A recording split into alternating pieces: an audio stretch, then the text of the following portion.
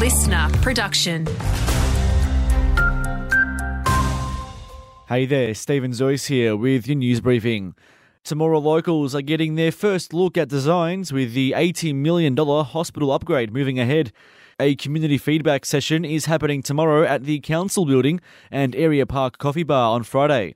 Regional Health Minister Ryan Parks says there'll also be an online session on Monday. The new Temora Hospital will continue to provide emergency department services as well as modern inpatient accommodation, with beds available for medical, surgical, rehabilitation and, importantly, palliative care and maternity patients. Griffith train station is in line for an upgrade. Transport Minister Joe Halen says they're building a lift to allow everyone to travel on the rail network.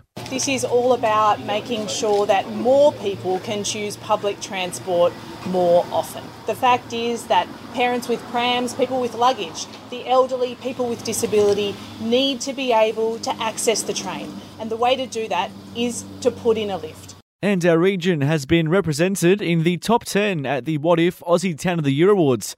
Griffith snagging 7th spot on the nationwide list, with New South Wales locals flocking to the regions instead of travelling interstate.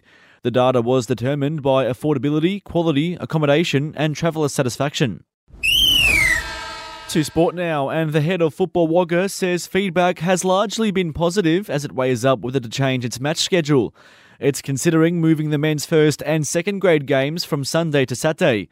Henwood Park is concerned it could have a negative impact on player numbers, but Paul Galloway doesn't think that'll be the case. I think that's probably Henwood Park talking about their particular case. There's some really good research about playing juniors in front of senior football, and that's what this proposal is trying to do. And last year there were a number of teams that moved some of their games to Saturday nights anyway. He believes a decision will be made in the next 2 weeks, with the season beginning in April.